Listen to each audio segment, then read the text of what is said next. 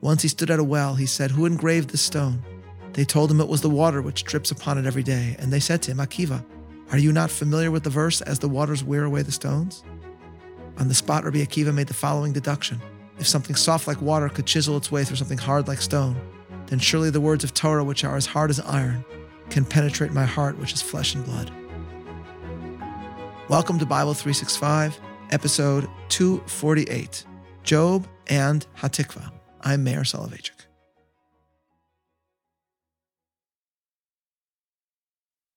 Two years ago, the Jewish papers reported on an unprecedented liturgical conundrum, one which joined history, archaeology, ritual, and law. It was a result of the tale of Israel's tree named Methuselah, one whose story I've mentioned in the past and will now briefly summarize. In the 1960s, Yigal Yadin excavated the mountain fortress Masada, where the final failed stand against the Romans took place after the destruction of the Second Temple. The excavators at Masada uncovered a store of date pits from fruit that had been stockpiled by the besieged defenders.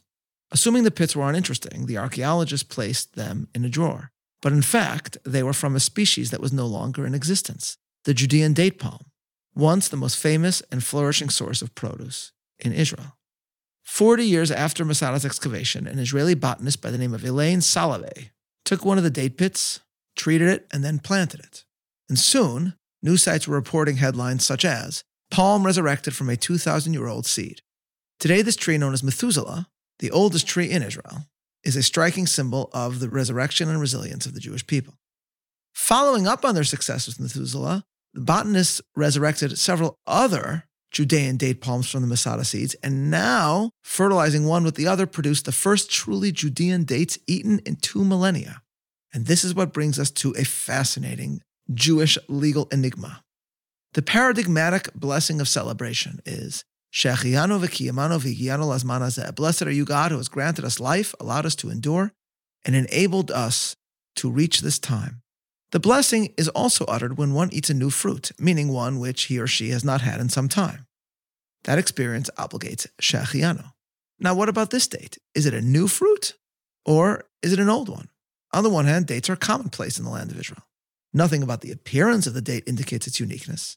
In fact, there is a case to be made that this is not only not a new fruit, but in fact, one of the oldest fruits that ever was.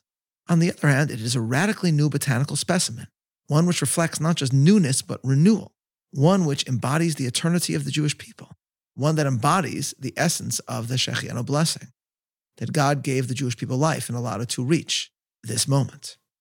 In the end, the Israeli botanist tasting the date did indeed say Shechianu, an eminently defensible decision. But on reading the article, I realized that these miraculous dates symbolize, more than any other, another liturgical pronouncement related to fruit. The Talmud instructs that on Rosh Hashanah, various fruits ought to be eaten as omens for the year to come. One of these omens, very much in practice among Sephardic Jews and now spreading again throughout the Jewish world, involves eating dates. The purpose is to pun in prayer. Date in Hebrew is tamar, and so we ask the Almighty, Dehi ratzon she'itamu son'enu, may it be your will, Lord our God, that our enemies be brought to an end. And indeed, ladies and gentlemen, this date embodies how the Romans are long gone and Israel endures. With this in mind, we will today do something slightly different in our study of Job. We will pause our larger analysis of the story and look at one chapter that is largely about hopelessness. Inspired by the wonderful writings of Rabbi Yaakov Meidan, we will contrast Job's despairing description of 3 natural phenomena with the way that Jews throughout the centuries have drawn hope, tikvah, from the very same aspects of the natural world: the tree, waters, and the stone. After an exchange with his first friend Eliphaz, Job's second colleague, Bildad, speaks, who waxes eloquent about the justice of God, implying, as Rabbi Meidan explains, that Job must be personally responsible for what has happened to him. Job in chapter 9 responds that Bildad's approach holds human beings to an impossible standard before God. Job says in verse 20, "If I justify myself, mine own mouth shall condemn me. If I say I am perfect, it shall prove me perverse. Though I were perfect, yet would I not know my soul. I would despise my life." This ultimately leads to a meditation on mortality by Job that is devoid of hope itself. In chapter 14, Job says, Man that is born of a woman is a few days and full of trouble. He cometh forth like a flower and is cut down. He fleeth also as a shadow and continueth not. And doth thou open thine eyes upon such a one, and bringest me into judgment with thee? Who can bring a clean thing out of an unclean? Not one. Seeing his days are determined, the number of his months are with thee. Thou hast appointed his bounds that he cannot pass. Turn from him that he may rest, till he shall accomplish as one who is hired his day.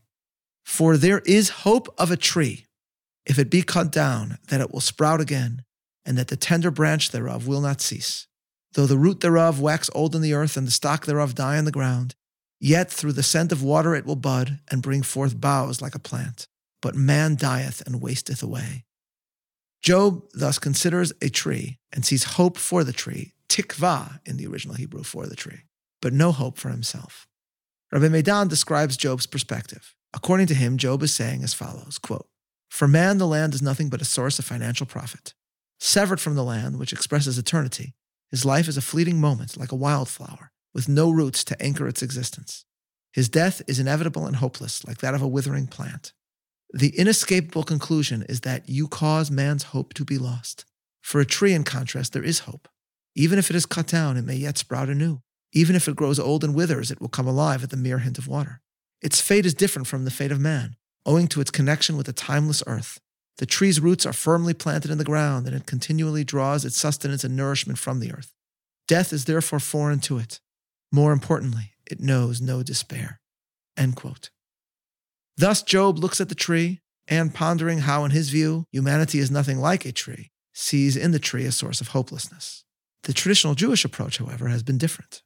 Ki ha'adam eitz hasadeh, Deuteronomy declares, which can be read as saying that man is akin to a tree in the field. And as we explained in our Bible 365 episode about that verse, for Rabbi Joseph Soloveitchik, this means that human beings are compared to a tree because we too have roots.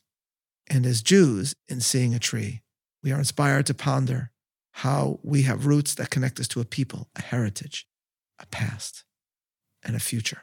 Jews therefore see a tree as a sign symbolizing our connection to our people and therefore of hope itself.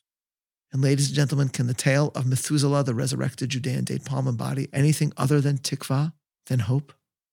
Do not the resurrected fruits of Methuselah testify to Jewish rootedness in a land and Jewish connection to each other? Does it not embody the immortality of a people?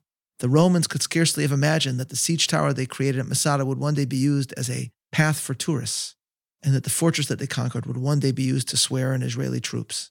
And they certainly did not imagine that the Forum in Rome would lie in ruins and Methuselah would flourish in the desert of Israel. Job said, "There is hope for a tree," and he was right. There is tikvah for a tree, but there is also, therefore, always the hope, Hatikvah, for the Jewish people.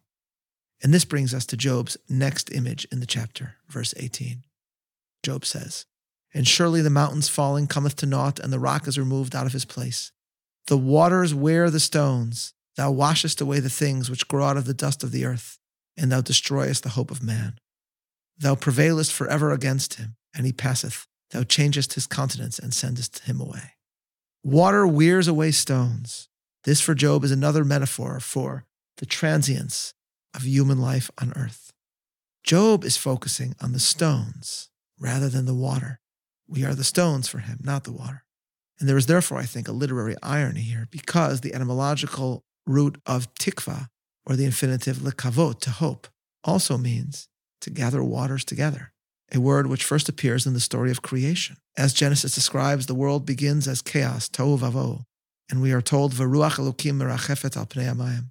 The Spirit of God hovers over the water, and then God says, after creating light, "Yikavu hamayim," let the waters under the heaven be gathered together. "V'tera'eh hayabasha," let the dry land appear. This word yikavu, let the waters be gathered in, shares the same root as tikvah, hope. One can therefore suggest that hope is to believe in the face of tohu vavohu, in the face of the chaos in this world, that we can imitate our Creator and gather together a reservoir of strength within us. If we are created in the image of God, then just as creation started with the Spirit of God over the waters, so too we are gifted with a spirit of our own that can reveal this reservoir of courage within us to face the chaos that appears in our lives. And thus, famously, as Rabbi Meidan notes, one of the greatest rabbis in Jewish history, hearing the verse of Job's despairing description of stone, turned it on its head and found therein a source of hope. Thus, the rabbis tell us of the origins of the great Rabbi Akiva. Quote, "He was 40 years old and had never studied anything. Once he stood at a well. He said, 'Who engraved this stone?' They told him it was the water which drips upon it every day. And they said to him, 'Akiva, are you not familiar with the verse, as the waters wear away the stones?' On the spot, Rabbi Akiva made the following deduction. If something soft like water could chisel its way through something hard like stone, then surely the words of Torah, which are as hard as iron, can penetrate my heart, which is flesh and blood." Immediately he returned to studying Torah. End quote.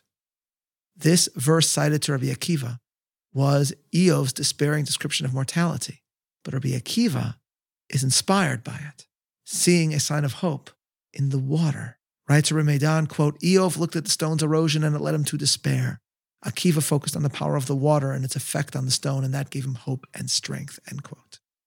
And it is therefore no coincidence, as Rabbi Meidan himself points out, that Rabbi Akiva rejuvenated Jewish hope after the defeat of Bar Kokhba and the seeming triumph of the Romans.